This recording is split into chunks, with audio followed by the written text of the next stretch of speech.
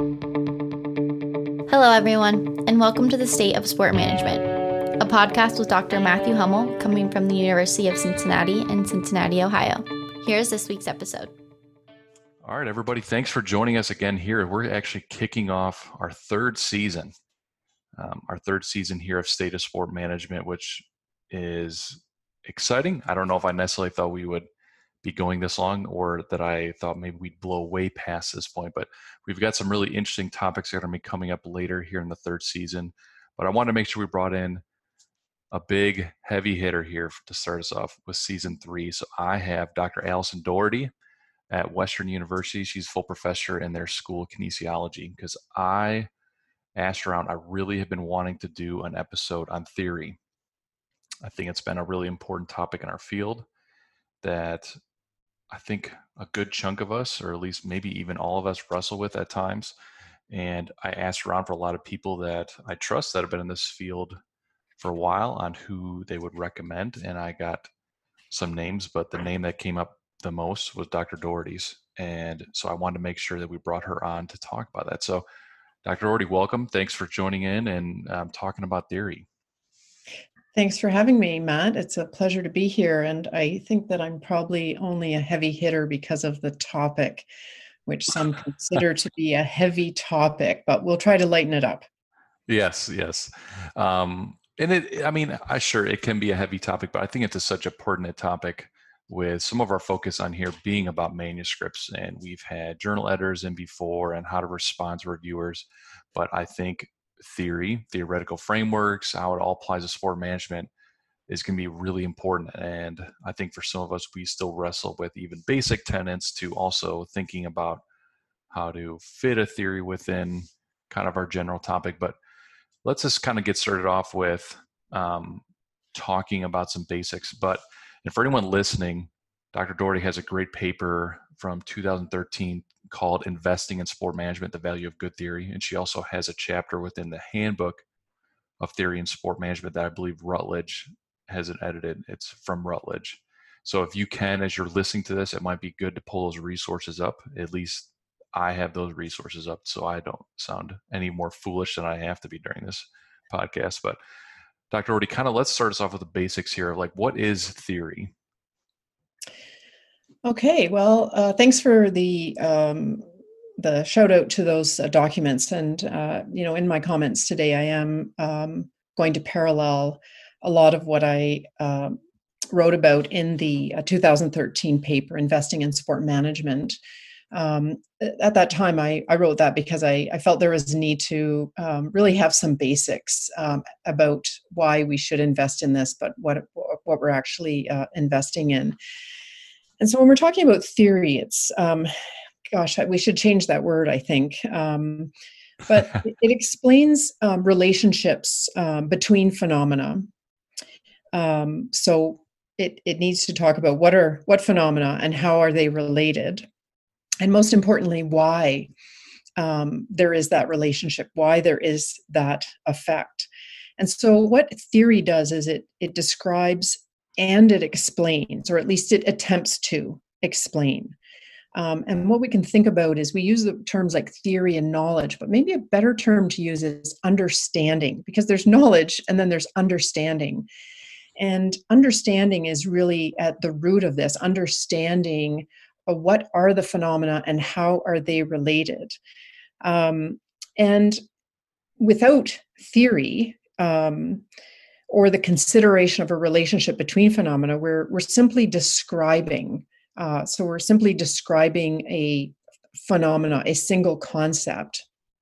And, this has its place, but we should want to know, so what about that concept? What impacts on it and what difference does it make, as opposed to just saying, here's a description of it. And so maybe rather than using the word theory, or we can replace the word theory, we're really talking about a relationship or a dynamic among phenomena. So we can know more about something if we know what it's associated with. And that's basically what we're talking about with theory. Nice. So kind of jumping off further from that, like how How are we applying that? How are we, or how should we? Touche. It's a struggle, right? And I mean, I say in the paper in 2013, it still holds. I'm not innocent when it comes to using theory all the time. It does challenge us, and so we need to understand the value in using theory. Why would we use it? Maybe we'll talk about that in a moment. But Yeah. how do we use it? So again, in the article, I outline several different ways, and all of this is important. And the message that I'm going to try to remember to have as the take home is to to test yourself, to challenge yourself. Don't be afraid of theory, but invest in theory and get the value from it. So how we use it is in several different ways. We might borrow theory. So we borrow theory from a parent discipline like psychology, management, sociology, those sorts of things. And we may borrow it directly. We may adapt theory, which maybe we should do, but maybe we don't necessarily have to. When we're borrowing a theory from, say, sociology, an example might be a stakeholder theory. And we say we're taking this directly to try and understand what's going on in a sponsorship and properties. And so we want to use stakeholder theory, but we may need to adapt that. So possibly we adapt theories from the parent discipline and adapt it or retrofit it, domesticate it to the sport context. And so that's using theory to contribute to our research.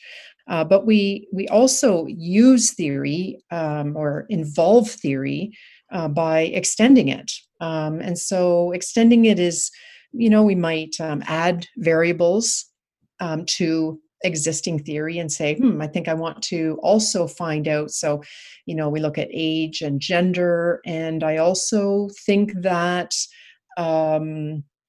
what sport you did might impact on your likelihood of donating to your school. And so we add that in. There has to be a rationale for that. So in that way, we extend some theory. And we also can generate new theory, either by theorizing, saying, hey, I think there's a relationship between these phenomena, and that's fine. It's tough to do. People poke holes in that really nicely. Or using grounded theory, where you take a set of empirical data and you look to see, are there some what's going on here, and are we seeing some relationships coming out of this? And from that, we say that yes, we see some theory, again, some relationship happening. So there are different ways that we can and do use theory. Well, and that's why I want to make sure that we're not jumping too far ahead. But I think a lot of the points you hit right there are really good in that theory and sport management book, because it provides a lot of great examples in each chapter of people taking whatever theoretical framework they're presenting that have been used in sport management before, and kind of walking through a lot of that thought process of how they took that theory, what connection they made with that topic, how they potentially massaged it to fit, or also essentially conceptually viewed how it would progress from whatever concept or context they were looking at.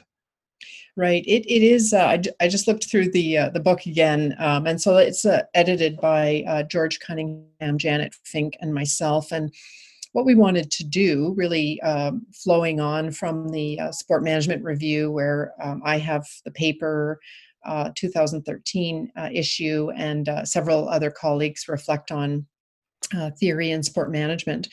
And so this particular textbook, which I encourage, individuals and at least programs and institutional libraries to have a copy of it, this focused on really the extending and building theory. But there are, as you say, there are several examples that people give of either it's grounded theory. They started, from the ground up, collected some data and said, what's really going on here, but also some extension or conceptual blending of theories and what's interesting is, a lot of the examples they say, I just wasn't getting the answers that I needed. I don't think this was informing us about what's going on in sport management. And so they started putting some things together. And it also, gives the reality of this being not an easy process, sometimes a contentious process, a lot of forward and backward and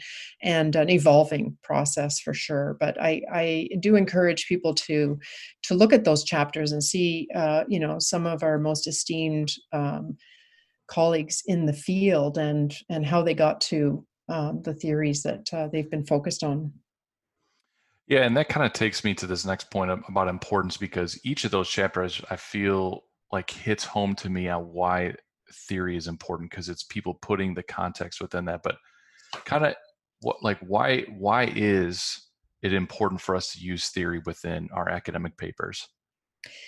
So I'll start simple. It's in my paper I talk about building knowledge in the field, but somebody might say, I'll leave it to others to build the field of sport management.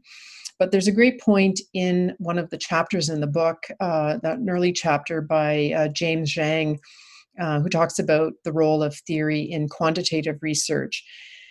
And he says, it's critical and it's invaluable because theory, so knowing what concepts you're interested in and the theorized or hypothetical proposed relationship between them, it guides your research design. It guides your analyses. It guides your interpretation. So, Lewin's famous quotation, "There's nothing so practical as a good theory." Sometimes we use that in the context of practice. So we should use theory in practice, but let's use theory in research. Things can fall into place if we know this is what we want to study. We want to know if there is a relationship between these variables, between these concepts in a particular context. Then that helps to guide your research design and the study. It's very challenging, and probably a lot of us have had the experience of having a data set with no theory, and the cliche that it's data in search of a theory. That can be very challenging. And if you think about, well, gosh, if I known what I actually wanted to study in the first place and maybe what I was looking for, what I was testing, that would have made this design a lot better, and I would have been much happier with this data. And so that's really sort of a very individual reason. At a broader level, academic disciplines and subdisciplines exist and have credibility because they have a distinct body of knowledge. So if our knowledge was the exact same on marketing, was the exact same. I always use the example of cornflakes. Marketing cornflakes, marketing the NFL. If that's exactly the same, then we don't need sport management to look at marketing the NFL. And so we need to, demonstrate that we have this unique body of knowledge, and it's really because of our context. This is going to come from not just describing, what the NFL is like, and, that people go to the NFL, or now that people will watch it, online, those sorts of things, but trying to understand why and why not, under what conditions, is there variation in this? And again, it gets back to the why and explaining and developing a really solid body of knowledge and understanding that then we can say, this is what we know in sport management. and that strengthens our field. Well, and so that's a great segue for this kind of talking about theory fitting within that sport management, because I've had this conversation, people, it does revolve around big picture ideas like your article in Sport Management Review. I also think of Chalup's article from JSM, his Ziegler lecture talking about toward a distinctive sport management discipline, which does focus a little bit on having theoretical frameworks that are rooted within sport management. And maybe those are pertinent to you on how you think about this or not, but like, why do some people perceive, or whether it's true or not, or that we have struggles with theory within our field compared to potentially other fields? Yeah, and I'm not sure, if we struggle more with that, and we could go on. So, cut me off. No, that's fine. I'm not sure about that. One of the challenges, it would be interesting to look at other subdisciplines of parents. So thinking of parent disciplines as management, psychology, sociology, anthropology, economics. And I would say that there are challenges with borrowing or adopting theory directly, because we do have to consider the context. And so this doesn't answer Chalup's query about, is a sport distinct? Some people would say it is, some people would say it isn't.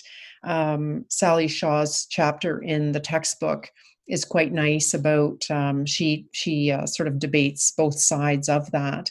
And I think that we have to consider that there will be some borrowed theory that we take straight in. An example maybe is stakeholder theory, maybe role theory, and we borrow it directly, institutional theory, but then we have to consider about adapting it to the sport context.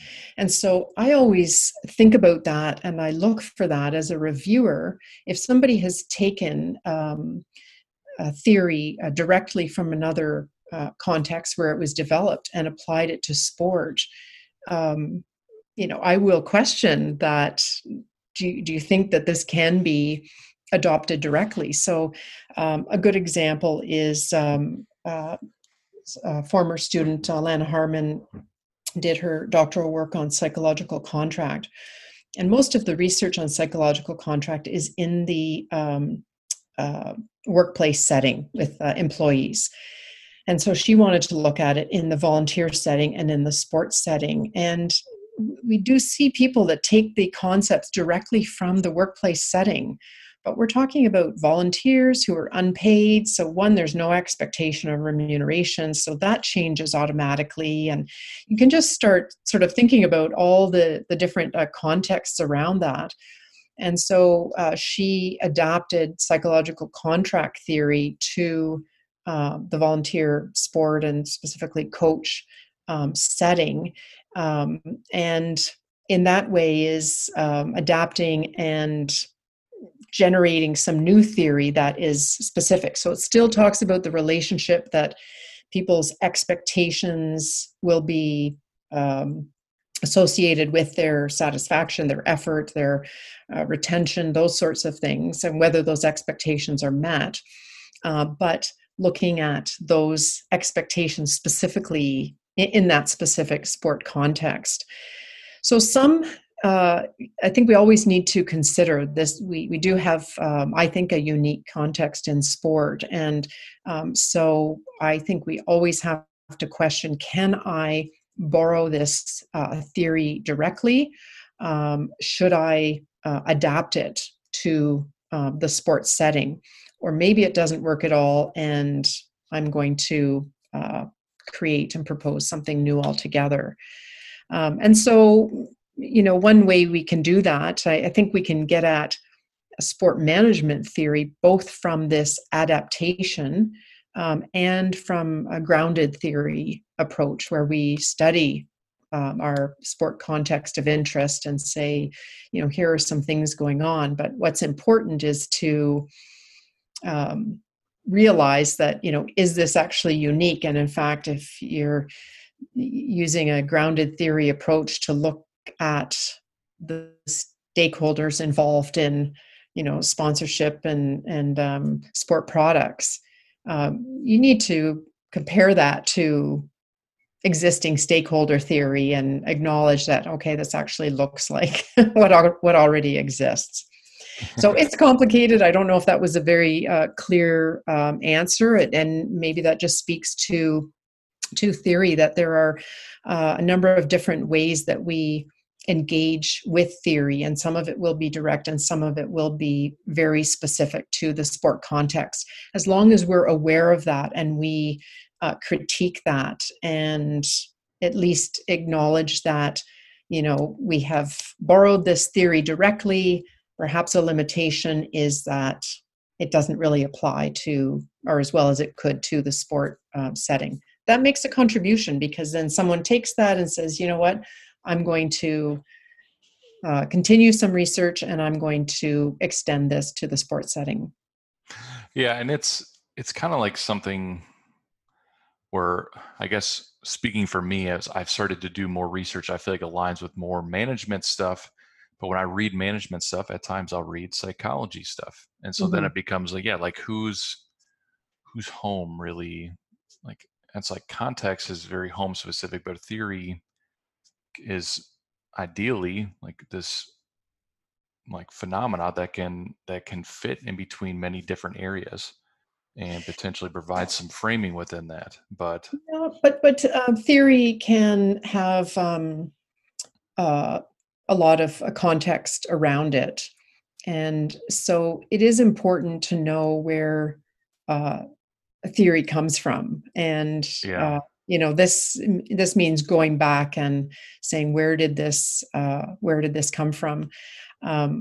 One interesting example that just sort of sticks in my craw is I've done work around sport event volunteers, and a lot of the work has been based on some original work that was actually not about volunteers at all. It was about volunteer members and their motivation.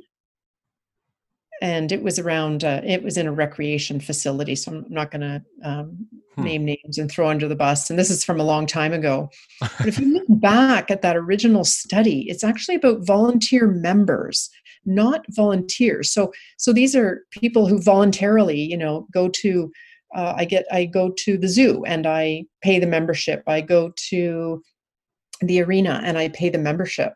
Not the volunteers who may work there, but this is, anyway, the study was about their motivation. So it was actually a semantics thing that really kind of got it off the rails. So it's important to look back to see where things came from. And let's take the example of the theory of planned behavior, which is very popular. I don't know where it came from, actually. I don't even know the original, but it would be important and valuable to understand in what context did this first come up and where has it been used? And so should I be adapting it to the context I'm interested in, or is this actually quite parallel? And maybe they're missing something completely here, but we tend to just sort of grab onto something and run with the theory because we're just excited to have found something and it fits, and away we go.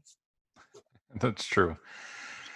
So what are ways, like speaking further on that, so there's a good question, like you said, you brought up good points of whether we are struggling or not, but like what would be ways for us to improve? Because I think we always can improve on understanding and applying theory. So how can we do that? Yeah. I think the first thing is to not be intimidated by it. And so I go back to the point from James Zhang, who said, theory can help you to it can guide your research design and so on, and so in the quantitative context, and Sally Shaw says very similar in the qualitative. So we shouldn't be intimidated by it, and maybe let's not wait till we get the reviews back and the reviewers say, where's the theory? Take the time and think about the theory up front. Sally Shaw gives the example of, theory is part of an academic conversation, and, just versus chit chat at a bar. Well, maybe you chit in a cafe, wherever we can go in these days too. And just talking about, so what do you think's going on here? I don't know. What might be causing this? And thinking about sort of the before and after effect to better understand why is it like this. We don't need to know that, people are not attending NHL games. That's very descriptive. Why are they not attending NHL games? So what could make them attend NHL games? And that's theory. That's saying, what would be the motivation for this behavior? So there's the concepts. What's the relationship between them, and why is that? So keep in mind that that's theory. So one of the ways that we can improve, again, not be intimidated by it, and consider it to be our friend. Theory doesn't mean that, okay, have you got the theory of planned behavior? Have you got critical feminist theory? Have you got institutional theory? Theory is a relationship between phenomena. So you could call it, this is Matt Hummel's theory about X and Y. And it doesn't, do you know what I mean? Like, it doesn't have to have a big name. Yeah. And I think that could be one of the things. I don't know. I don't know the big names, and this one or these ones don't fit. So just, those are ones that have been established over time. But theory says, there's a relationship between X and Y, and this is the reason for that. To also improve our work on theory and with theory is to consider the value in it. If I go back to that, so it's not just to explain what's going on, but also to predict and ultimately to be able to manage and control. And so that also at the front end, and I'm sure you know this from experience, Matt, like a lot of the work has to be done up front, because once you've got that data, you're stuck with that data. Yeah. Yep. And so you have to spend the time up front, and that includes looking at what is the relationship that I want to be looking at here, either quantitatively or qualitatively, that's going to allow me to explain what's going on, maybe even predict what's going on, and certainly to manage what's going on. And so, as sport management researchers, we should be thinking about, how will I use this to answer some of these questions? And if it is just to describe something, then it's maybe not going to have the same value. So I think we need to, be aware when we're not using it and consider how we can.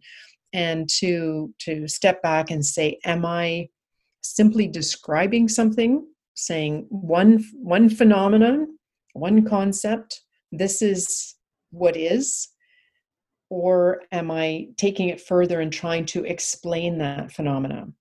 And there could be lots of different explanations for that. So again, I mean, description has its place, and often needs to be a precursor to looking at. We don't know what the relationship might be if we don't even know what the concept is. And so description has its place, but we need to show that it's a contribution, because we didn't know that before. So we know so much about sport volunteer motivation. We do not need to study that anymore. We need to go further and say, how do we explain that, and explain it in new ways? We need to keep extending the theory, not just sort of repeating what we already have.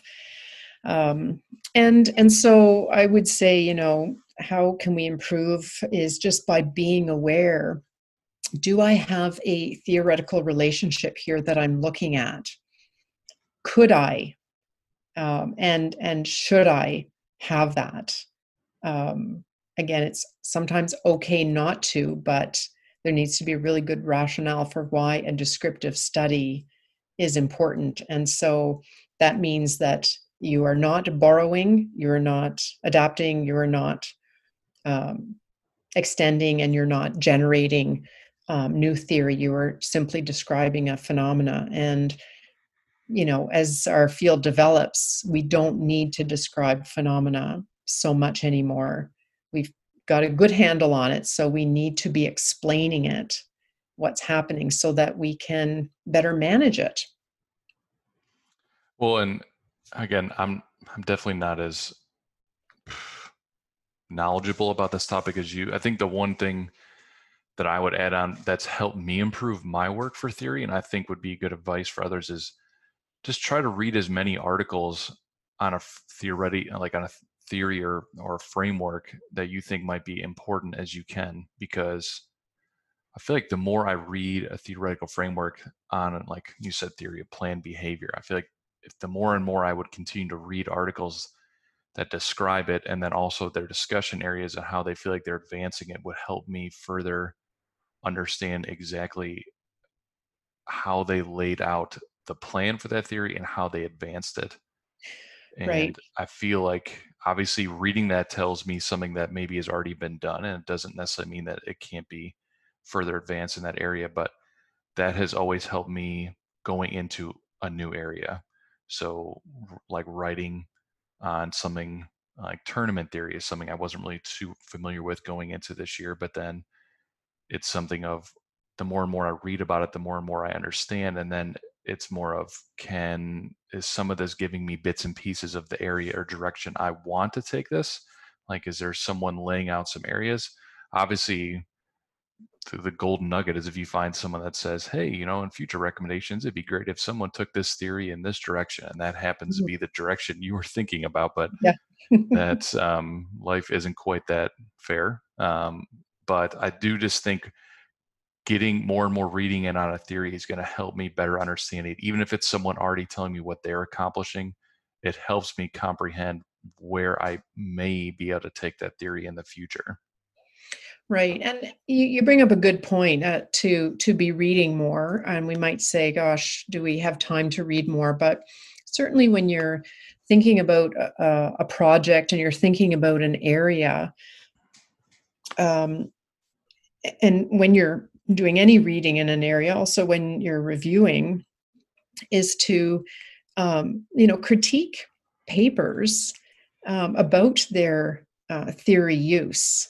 So don't assume that everything that's published, has theory and uses theory appropriately, but you can also become a critic of it and say, okay, I understand the theory that they're using. Do they actually carry it through? And that can be one of the challenges. So somebody's, maybe just thrown out a theory, or it's actually a theory that is really good for a project, but then they never come back to it. And so theory is very practical. It guides what you're doing. You always go back when it comes to the discussion. Oh, what am I going to talk about? Well, did the findings align with the theory as you might have expected? Yes, they did. Okay. And why is that? No, they didn't. That can be just as useful, just as insightful. Yeah. They didn't. Why is that? Why did this theory not hold up? And so it has to be continued right through it. And so we need to look for that in papers, and to recognize also when I don't see, I think this is a descriptive paper, or and why didn't they ask about something? So again, it's about not being intimidated by it, but embracing it. Doing some reading to be really familiar with the theory and what it is, a relationship between phenomena, and looking at these examples and maybe highlighting examples that really resonate with you. But again, to not it's our friend. Theory should be our friend, and so we need to find friends to help us with our research. So I know we talked about your paper and the book on theory and sport management, but is there other articles that really stuck out to you that you feel like would be important for someone to read, or whether that's them talking kind of the same narrative of your 2013 article talking about investing and using theory, or is it just papers that have applied theory in a really constructive way that you think would be good for other people to read and see that in application? Well, I think my paper in the 2013 issue of Sport Management Review lays out, I think, some of the basic points, and there are several other papers in that issue that may really resonate with people. For example, Chella talks about his experience with a leadership theory, and what prompted him to develop that. Janet Fink has a paper in there about her experience. So there could be a number of articles in there that really resonate. So I certainly would direct anyone to that special issue for sure. You know what? I don't have a good memory for such things about in terms of using a theory. I would say generally articles in the management field. So Academy of Management Journal, and any paper in there is going to have a very direct use of theory. So if people are still not getting that, how is this used? How does one use theory? They would be some very direct examples that, here's a gap in the knowledge, and this theory may help us to understand that. And it guided our research design. This is what we found. It resonates with the theory. It doesn't. This is why. These would be the future directions. So that's all said in very many pages. They tend to be long articles, but so I think sort of a combination of looking at that issue, also looking at the textbook, but I should direct us to papers in our field, but I can't think of any off the top of my head. So Academy of Management Journal would be sort of a nice parent example of that. Certainly some, authors in our field who are excellent theorists, if that's helpful. Yeah. I would say, and many of them are in the textbook, but Kathy Babiak, Yuhei Anu, Milena Perront, Holger Proust, Dan Funk, Rodney Fort. I'm leaving lots of people out, but to look at their work, they have and that's a combination of qualitative and quantitative work, and people could look to some examples of their work for that. But again, those they will have theory up front, saying that this is going to guide my study, and it helps them to, this is what I'm going to measure, this is how I'm going to analyze it, and to help them interpret their findings as well. Okay. Yeah. I mean, I think it's great to hear the list, because then people can go seek out their names on Google Scholar or whatever and see some articles that they've written to find. Well, I mean, kind of one last thing is talking about applying theory. We've talked a lot about research, but what are some suggestions on applying some of this theory within teaching? I know teaching has kind of gone through quite a bit of change, obviously, with everything that's going on, but What are potentially some ways you use it within your teaching, or that you think you've heard of others, or what's an effective way for using theory within our teaching? So this is, an interesting topic because, in fact, I was looking through my evaluations from last year as I prepare for teaching, and there was one comment: "Too much theory. It's so dry. Let's, they just want to talk about sport or something." And so the theory can be uh, intimidating for students, unappealing, etc. And so it may be how we package it. And I'm not sure I even used the word theory in that course. So, but the student obviously picked up that it was theory.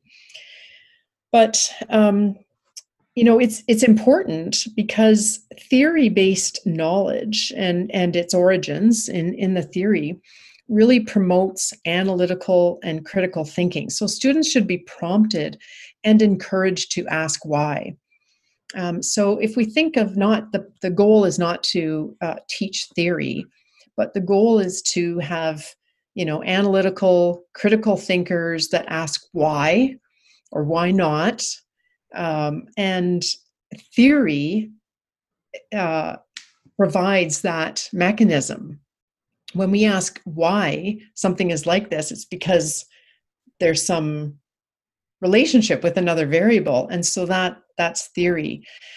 And so again, maybe it's just repackaging terms, but it's really important for us that we don't just describe things to our students. We don't just say, and you do this, you do this, you do this, but that we explain why you do it this way, or how we could predict that something would happen by knowing the other variables that influence that.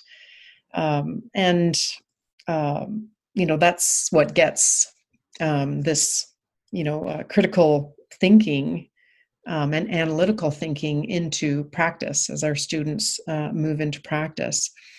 So, it's so I guess the encouragement there would be to use theory-based knowledge and be aware of ourselves in teaching when we teach, that we are sharing theory-based knowledge. And depending on the level of the student, certainly at the graduate level, having them do the critiquing. So here's a number of different theories. Which one do you think would, best explain a situation? Or, if you had this case situation, which theory would help to explain that? And they may say, theory, blah, blah, but they actually are using it because they're saying, well, I want to manage this, so I'm going to do this, which is going to affect that.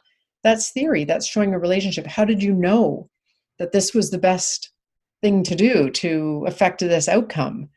Because of the relationship. And so we need to be teaching or making our students aware that they need to be thinking about, is this just off the top of my head, or has somebody actually studied this? So this theory-based evidence, if you will, not just a descriptive evidence, but a theory-based evidence that explains how things are going to happen and how we can better explain, predict, and ultimately manage.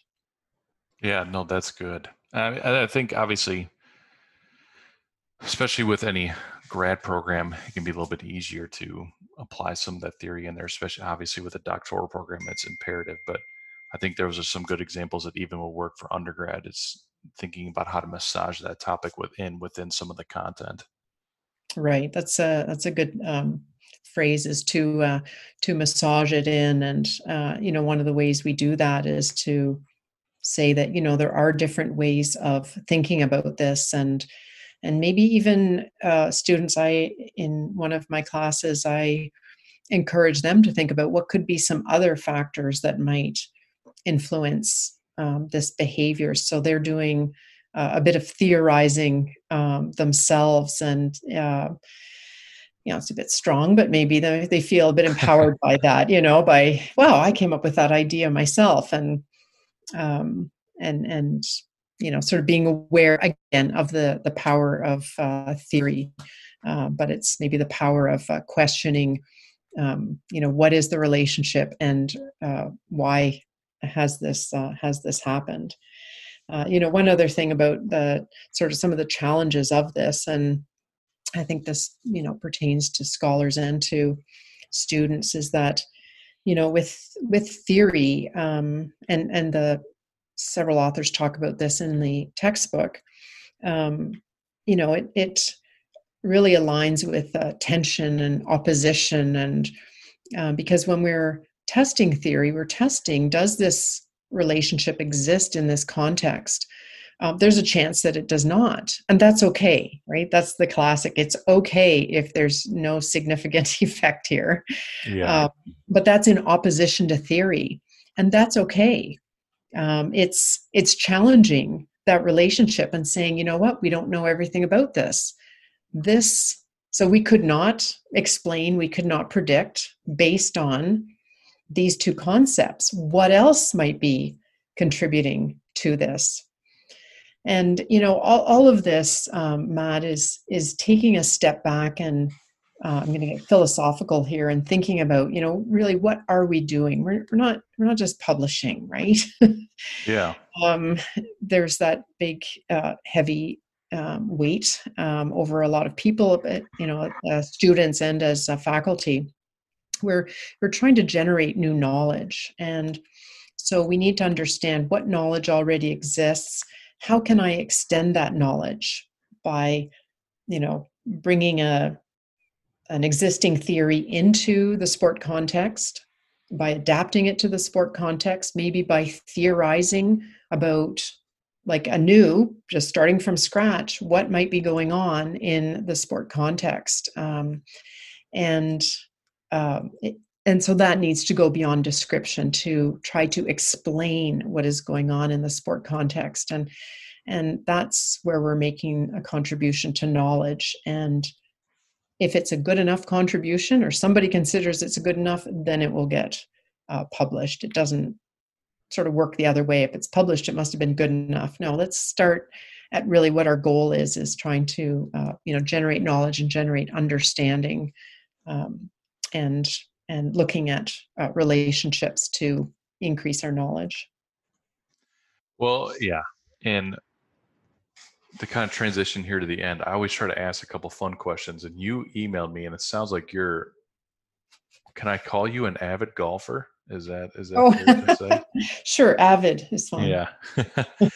So is there a place, if you could golf anywhere on the planet, that you would golf at, like a course, or is there like a dream destination for a golf course for you?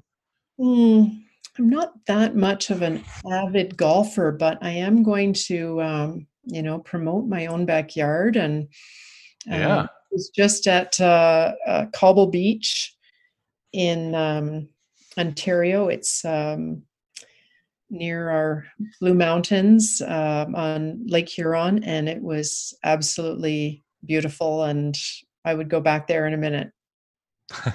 Nice. So when anybody is able to travel to Canada and Ontario, and you're a golfer, I encourage you to check out Cobble Beach.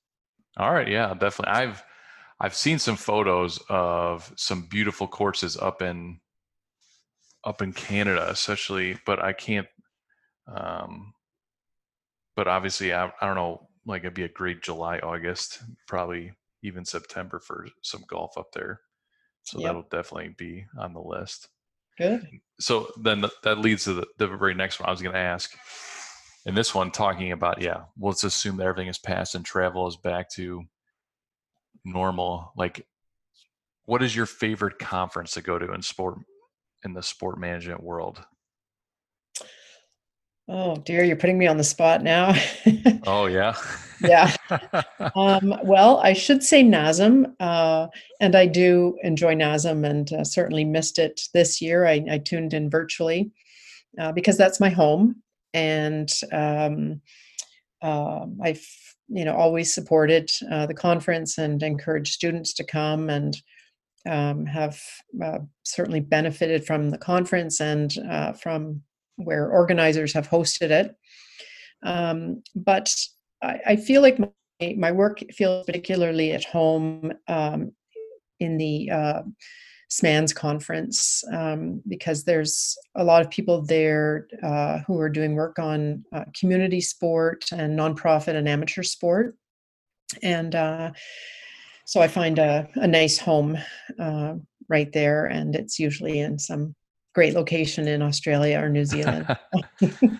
Yeah, no, I went to SMANS for the first time a couple years ago. It was fantastic. Yeah.